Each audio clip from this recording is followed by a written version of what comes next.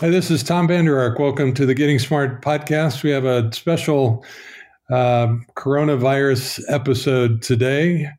We're living through some crazy times now in America and around the world. There's probably 30 or 40 million young people that are out of school as we record, which is putting just enormous stress on parents and communities here and abroad. Today we have with us Rachel Wigglesworth. Hi, Rachel. Hi, Tom. Rachel is going to provide some advice on learning at home. Rachel has a really interesting background. She trained as a biologist and then did a master's in zoology and physiology. Rachel, you did that at the University of Wyoming, right? That's right. Yep. Did you meet a young man named Nate McLennan during that degree? Just prior to that degree, we met at the Teton Science Schools, yes, in Wyoming. So our good friend Nate McLennan, Nate and I just wrote a book together called The Power of Place. Nate, are you hanging around in the background there? Yeah, I'm here as well, Tom. Good to be back on the show. We will come back to you and we'll talk a little bit about what teachers and schools can be doing, but feel free to dive in with parenting advice. But after degrees in biology and zoology, Rachel went on and earned a master's degree in family education and has a teaching certificate in parent education. Rachel's been working with families and mothers for more than 15 years. And about 4 years ago, she launched Growing Great Families, which is a really terrific parenting, coaching, and consulting organization.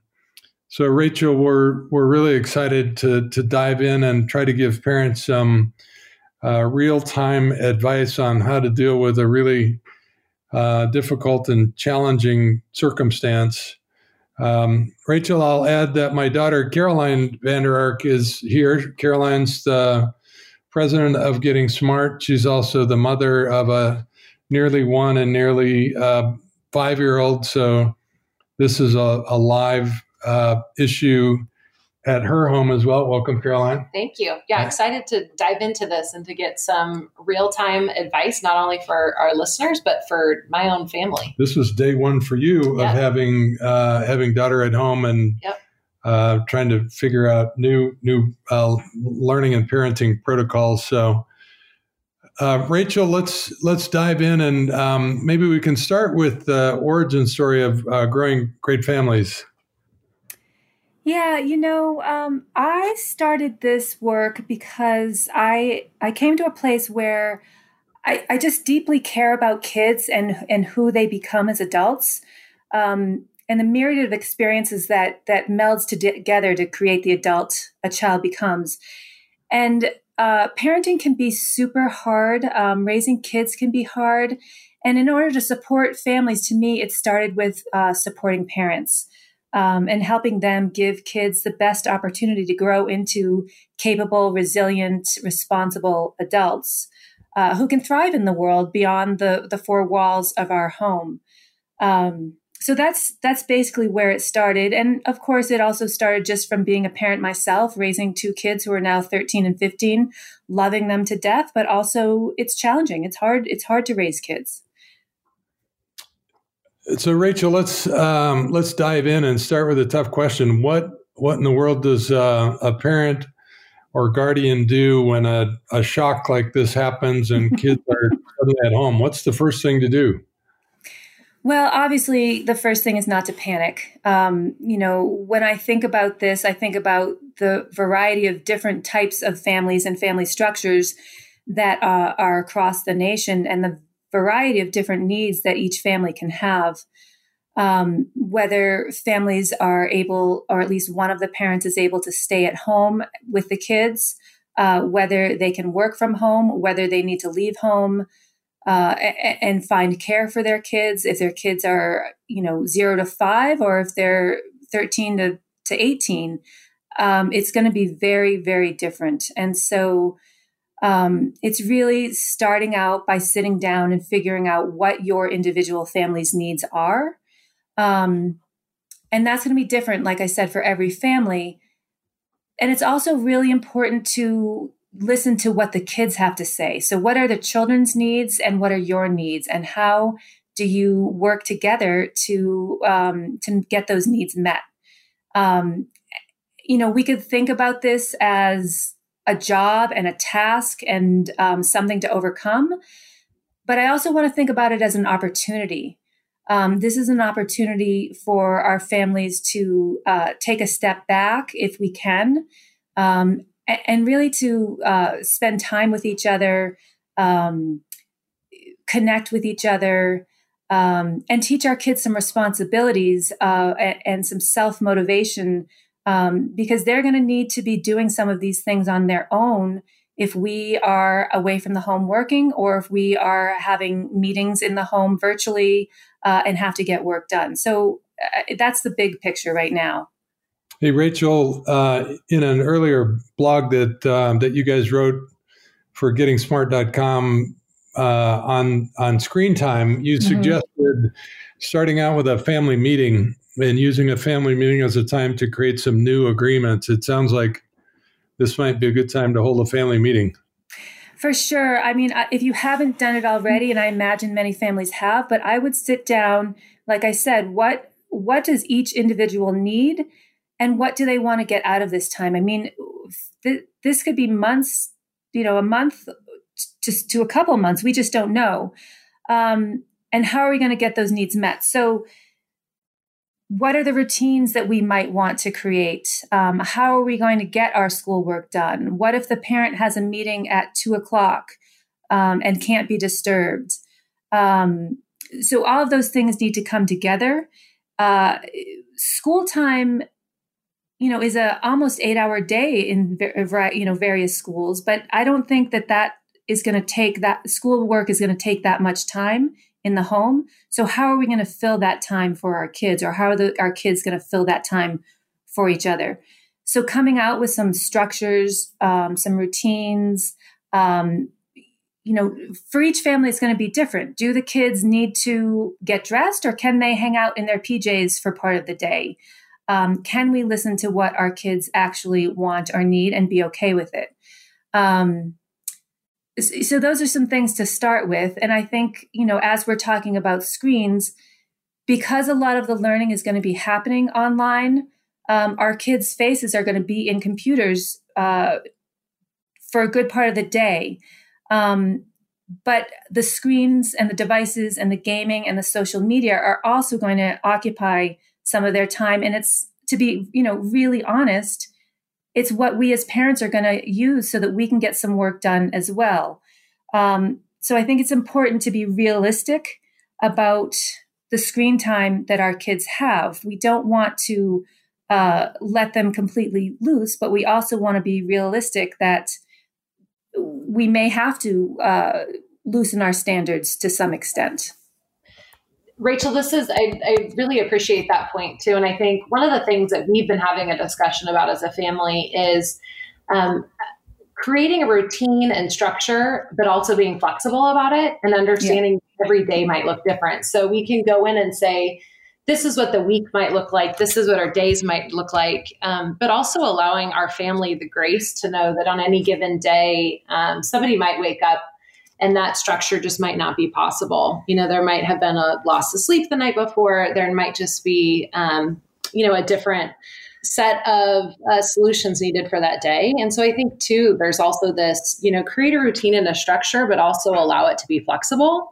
And that this doesn't have to look like school for them. It doesn't have to look like what their typical school day looked like. It should look like what works best for kind of your family's needs on that day. So I think there's such an interesting note here too about the balance of those things.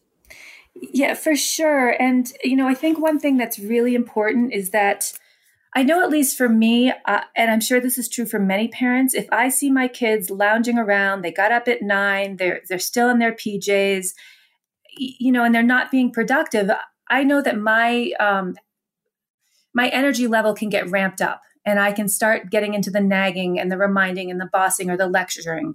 What I think is really important is, like I said, even if you do it, have little morning meetings, but really get the children's say in what goes on, hearing their voices. So it's not a complete top-down approach. You're going to get a lot more buy-in. And can we, if we let go of some of our nagging and our reminding and so on, that allows the space for our kids to step up to the plate and actually do some of these things on their own. And many of our kids might do these things on their own, but they also might be challenged without, the structure and the routine of teachers guiding and directing them and having certain classes, blocked off at various times. And so, like you said, having a routine, but also being flexible around it and listening to your children, I think is really important. Yeah, and I know one of the things that we're trying to do too is think about what are the blocks of time that we want to focus on every day, and then allowing those to be flexible. So having something creative or an art block and a music block, and doing some math and some writing, but allowing our daughter Charlie to help us dictate when she is interested in a certain subject, but keeping to some of those times every day. And I think that's really interesting too, as we think about how that is creating sort of independence and learning to kind of advocate for themselves as they do go back into school. Like, how can they take some of this to be better advocates for their own learning too? Yeah, I think that's really important. I can see this time as a really good opportunity to allow our kids to take more responsibility for themselves. They will have to be a little bit more self-motivated, perhaps. And so, if we step back, we allow them this self-motivation to come forth. And the other thing is, along with blocks of time, also perhaps switching up spaces, just as especially older kids move from classroom to classroom, you can have your kids move from room to room for their learning experiences. Maybe they do their English assignment on the couch and their math work on the floor, and their history work in the bedroom. So they're moving spaces, they're getting up and being active in between learning blocks as well. I want to shift gears just a little bit, and for both you and Nate, just think about what kind of work should we be encouraging our kids to do? Should we set up a normal schedule that looks sort of like school, or should it be more project based? How do you guys think about just organizing the work that we want kids to do if we haven't received much direction from school? Maybe I'll take that one first, Tom. I think many schools are going to provide direction, and the older the students are, the more direction they'll get. I think elementary school and early childhood are going to be the more challenged in that area. And I think what we have been thinking a lot about is, what are the big picture structures? How are they? So some of the things I'm thinking about are outside of the students making some choices during a morning meeting. Is there time for following something that they're interested in? Is there time for reading, which I think is deeply important, especially in those younger grades, but also in the older grades when there's less structure coming from the school. So is there time for some sort of journaling and reflection? I think these things are super important. And even if it's say a 5-year-old who's pre-literate and is just writing their name, et cetera, is that even if they're just drawing something that they see out their window each day, maybe they draw something in the morning and the afternoon. So I think that there's some things there that I would build in when there are spaces, which tie nicely into what we call learner-centered in the K-12 space. And Rachel's talking a lot about following students' lead. I mean, the only other piece I would add there is, if possible, if you have access to outdoors in some way and it's socially distancing still, get kids outside every single day. I think it's really important that we're not cooped up in our houses or apartments every single day. Now, of course, if that's not safe, then you can't do that. But if possible, get them outside every day. And that should be a block of time. It's just exploring with no agenda, especially in those younger ages. Yeah, I'm glad you talked about that. Boy, it's a real gift if this for your family can be an opportunity for you to be outside a little bit more. In some places, the weather's just starting to turn a little bit, and just what might be the first chance for a family to do a regular walk around the block and just notice things that you may not have noticed. I noticed, Caroline, you went for a walk with your kids yesterday, and you were having a conversation about what you saw. So it could be a great opportunity to be outdoors with your kids if that's at all possible.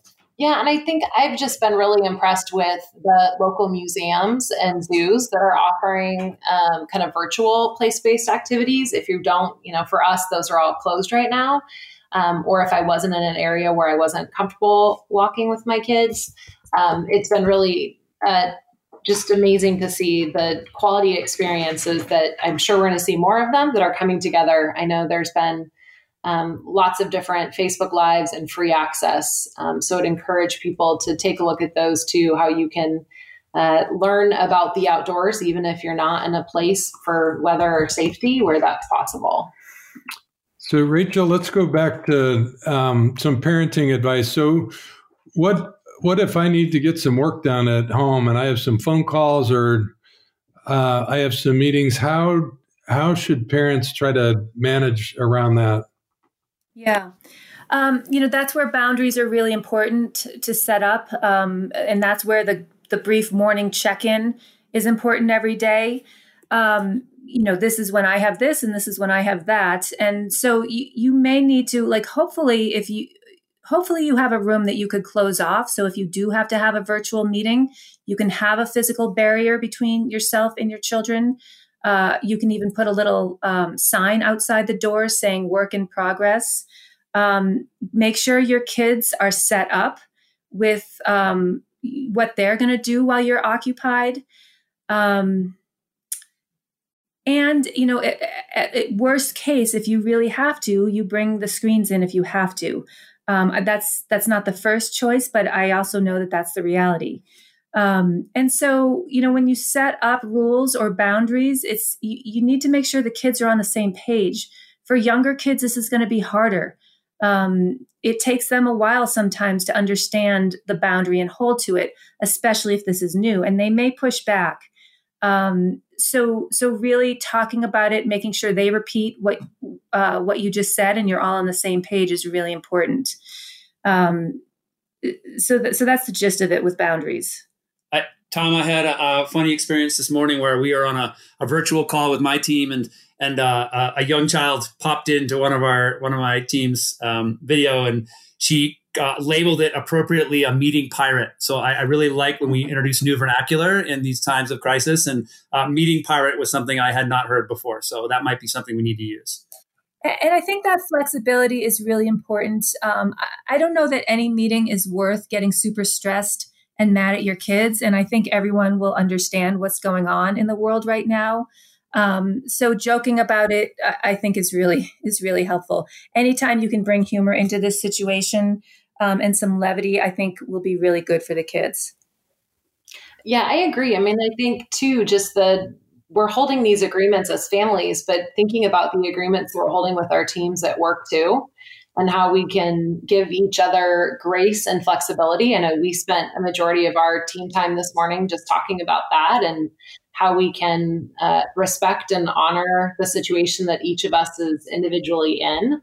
So I think asking for that same level of kind of respect and grace from our teams at work when possible is a good place to start too. Rachel, let's talk about the kind of feedback that you should be giving students on the academic work that they're doing at home. Yeah, it's so important. It's really easy for us as parents, for whatever reason, for us to notice all the things our kids are not doing well. So it's easy to say, hey, you're on the couch, you're still using your phone, and you're still in your pajamas. You need to get to work. Instead of doing that, let's start focusing on what they are doing well. And this is a strategy called identify and anchor. It's something that my mentor, long-term parent educator and author Vicky Hofel uses. And identifying anger is that you identify the character trait that you see your kids exemplifying, and then you anchor it in an experience they're doing. So for example, you could say, "Wow, Charlie, you just had a lot of self-control right there. I could see you really wanted to go to your phone, and instead you chose to do your math work." So you're saying, "Oh, self-control." The kid is saying self-control. Self-control is when I do something that I don't really want to do, and I do it anyway, and I'm controlling my urges to do something that might be more fast, fun, or easy. So you're acknowledging these traits that you hope your children grow into, and they start realizing, "Oh, self-control. I have self-control. I can have self-control in other areas." So it's acknowledging what's going well for your kids and spending your time and attention there versus your time and attention on things that are a little bit more challenging. And it's amazing because the more you do that, the more you see those traits that you're hoping to develop actually developing. And not only that, it's good for the relationship. When you are focusing on the positive, you're giving a pat on the back, you're smiling at each other, it's good for the relationship. And I think it's really important to note that this is not just blanket praise. It's not non-specific, good job, nice math work, you're so smart. It's noticing with real specifics the effort and time spent into doing this, and a job that was well done because of the thoughtfulness that was put into it, or because of the restraint they showed in not, going on the devices and actually getting their work done. It's noticing the responsibility and the courage it took to be at home, for days on end without seeing friends and without having the structure and direction from a traditional school. That's great. Nate, any tips on student motivation? Yeah, I was thinking about this as we were talking, and such a different story with younger students compared to older students. And younger students, it's following their lead, and they're naturally creative and interested. But as they get older and older, I think the challenge is going to be much more around motivation and how do they stay motivated? And I'm enamored by the Transcends Learning put out a document in 2018 around learning sciences, and they talk about 4 different things. One is that the students have to see value in the work they're doing. Second is that they have to have self-efficacy, meaning they believe that they can do it or have the tools they can do it. Third is a sense of control, and Rachel's talked a lot about that in terms of choices and how they do things. And the last is around constructive emotions. Are they feeling positive? I think we have to imagine that if you're an adolescent and you're now home for a long time, disconnected, at least physically, from your friends, not necessarily digitally, and without the constraints and that a traditional school provides, is that there may be some strong negativity and reactivity. And so I think it's helpful for both teachers and parents to go back to, are they seeing value? Are they building self-efficacy? Do they have a sense of control? And are there constructive emotions happening? And Rachel, when I shared that with her today, says it really syncs well with what parenting education talks about as well. Yeah, that self-efficacy piece, it's the knowing that I can do something, that I can enact change upon the world. And so kids can't get that unless they are left to their own devices to do things on their own. And there are so many times when we swoop in and run in and we correct or we change or we save. And that doesn't help kids learn that they can actually do things on their own, that they can fail and get back up again and survive. So I think it's really important that while I think this is going to be a hard time, and it's going to be, in normal parenting circumstances, this is hard to do. And especially in these parenting circumstances, it's going to be hard to not be micromanaging and just watching over our kids 24/7, because we are in contact with them now 24/7, at least if you're working from home. So it's how can we step back? How can we control or manage or acknowledge our fears and anxieties about our children and their behaviors, and really step back and let their worlds unfold themselves independently, and we're there to support, but we're not always there to correct or to save. For both of you, this, as challenging as it is, there's some unique opportunities to really allow kids to take more responsibility for their own learning, maybe to dive into some projects that on topics that they've been interested in. I'd love both of you to give me a quick idea around how to take advantage of this opportunity. Well, I think from a parenting perspective, and then Nate can maybe talk about some more specifics on what kind of projects or learning actually happens. But it's setting the guidelines together. So anytime you've got a new agreement you want to come up with, or boundaries or routines, it's always doing it together.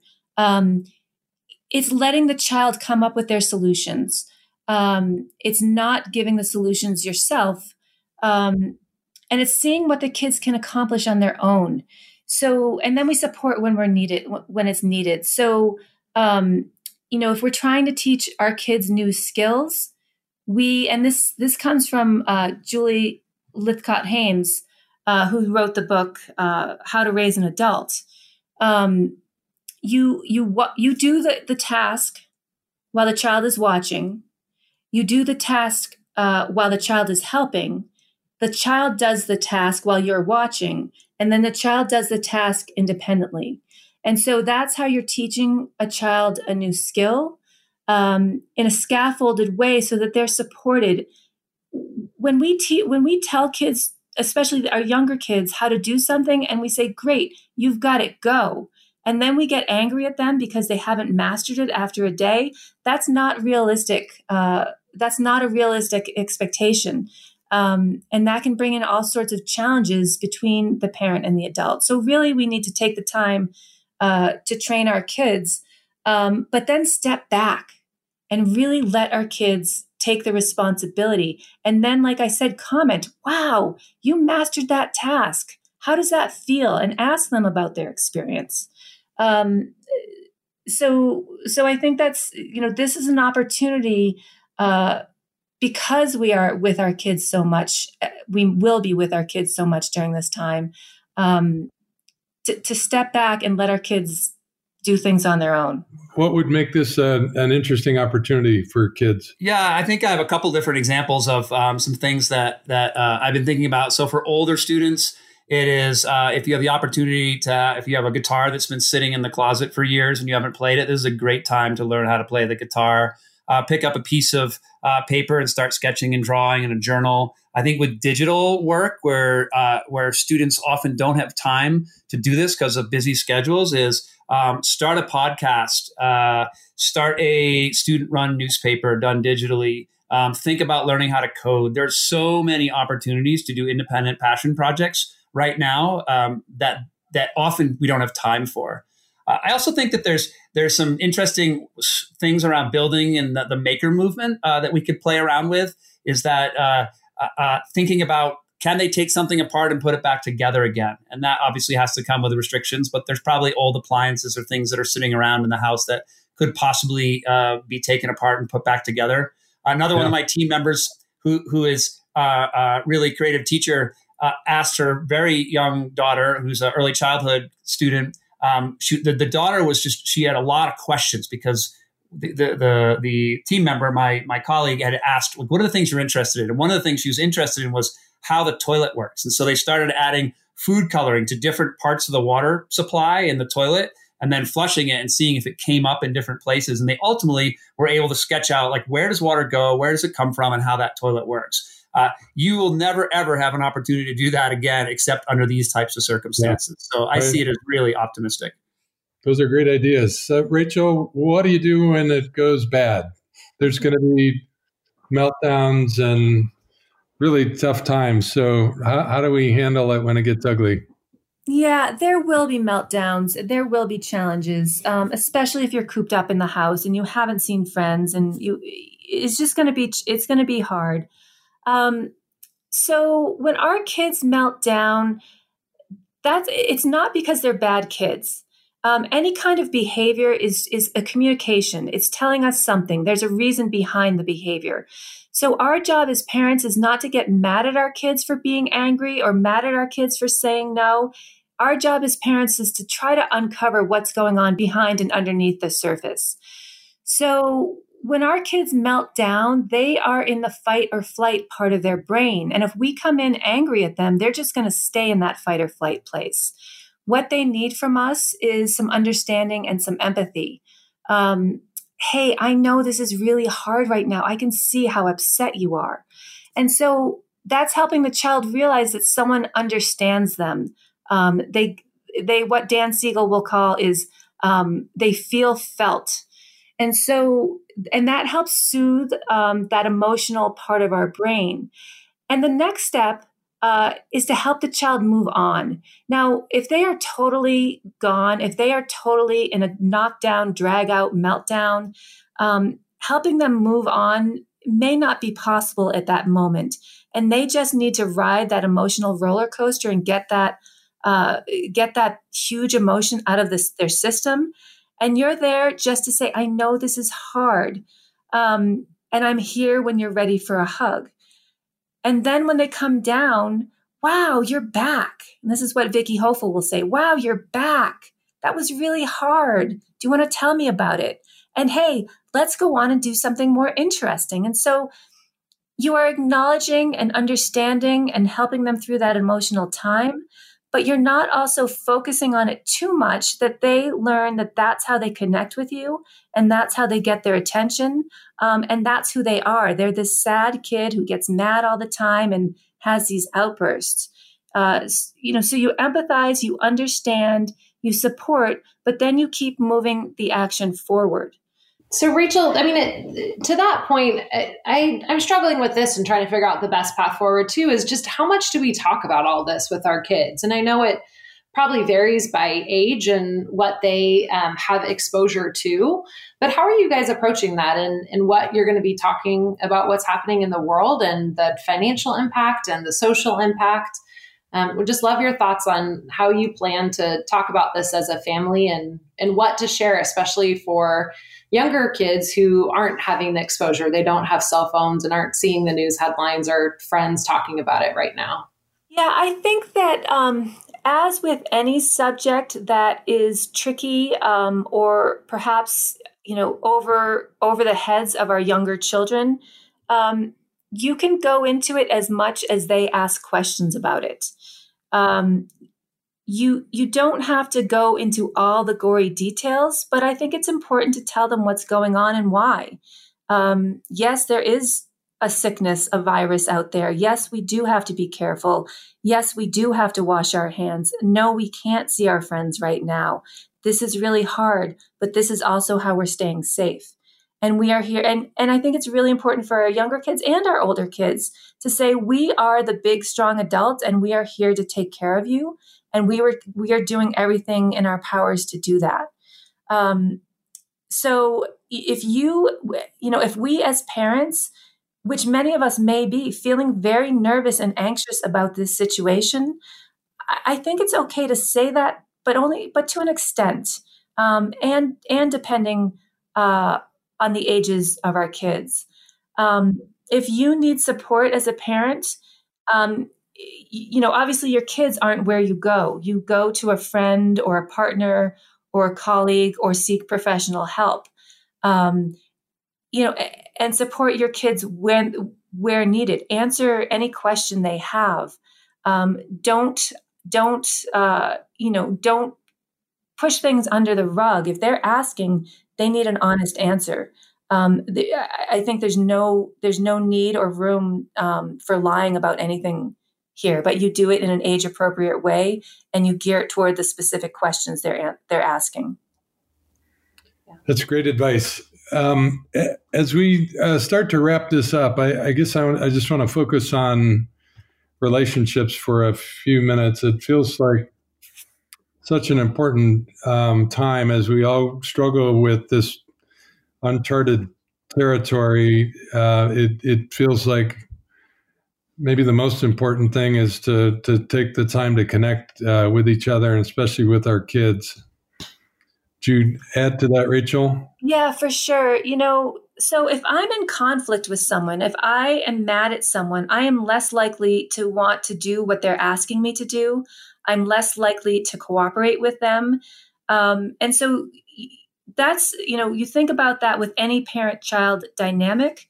If we're at odds in our relationship, then you might be seeing more behavior challenges or you might be seeing more defiance. So it always goes back to the relationship, and that identifying anchor strategy is just one of the ways that really helps improve the relationship, because the child is saying, "Oh, someone noticed me," and it connects you. The child is being noticed in a positive way. Um, you know, because we are forced in our houses, with each other for these extended periods of time, we can use this as an opportunity to connect. Play board games. A friend of my son's just made up his own board game. Be creative. Have family cook-off competitions. You can even use recipes as math lessons for your younger kids. So I think the relationship is super important. And I think also, while we're being told to stay in our homes, we do need to go out grocery shopping. We do need to go out and do some things. And I've just noticed in the grocery store, people being a little bit slower, looking each other in the eye, even if they can't be close to each other, and smiling a little bit more. I think right now is a time where we all need to step back and really care about one another, whether they're in our families or, out in the extended world. Nate, as we wrap this up, I wonder if you have some closing advice for what parents and teachers should be thinking about this week. Yeah, I think two things. I think one is because they're going to be overwhelmed. Teachers especially will be overwhelmed, and parents of younger children with the millions of resources that are flooding the internet right now, and it's really hard to filter. So pick out one or two that work for you, and think about not ignoring the social emotional learning part of it. Greater Good in Education out of Berkeley has some really good stuff in that area, and I suspect we could put that in the show notes. The second thing I would say is that going back to place-based is for both parents and teachers is that truly learning can happen anywhere. So this is an opportunity for learning within your family, learning outside your direct house or residence, and paying attention to the things that we haven't had time to pay attention to before, whether it's family or the local place. That's great advice. And Nate, I think our listeners all know you. I didn't properly introduce you, but we deeply appreciate your work as the innovation guy at the Teton Science Schools, and we appreciate the work you're doing building Place Network, a national network of place-based rural schools. Are there any particular rural dimensions to this that you want to close on? I think the big thing for rural is to recognize that nationally we have broadband challenges. And so the online learning experience is going to look different. And so that's even more opportunities to do things that are more connected to a local rural place. Get outside, understand the learning may not be as accessible in many rural areas. And so being more flexible with those rural teachers and those rural students, I think is going to be really important. Thanks. Nate, we appreciate your work. Rachel Wigglesworth, it's been a real treat to have you on the Getting Smart podcast. Where can people find out more about your work? Yeah, they can go to my website, which is growinggreatfamilies.org. You can email me at growinggreatfamilies@gmail.com, or you can find me on Facebook at great.families. We appreciate your smart and thoughtful advice, Nate and Rachel. Caroline, closing thoughts on what's been a tough start to a week for a lot of families, right? Yeah, I mean, I think the hope here is that we will come out on the other side of this with a better sense of our family unit and our learners at home and our ability to advocate for them, I think we're also going to see some really amazing social good come from some interesting companies that we might not have thought of in that way. So just excited to see how communities support each other, and also just holding space and energy for those that aren't as privileged at this time, and understanding that it is going to be really, really challenging, and just trying to offer hope and resources as much as we can. So continuing to be that voice and appreciate everything that you both said too, and just knowing that home is going to look a lot different for everybody, and we each need to kind of attach or approach this individually. So just appreciate it, and we'll all kind of get through it together. For the Getting Smart podcast, this is Caroline and Tom signing off.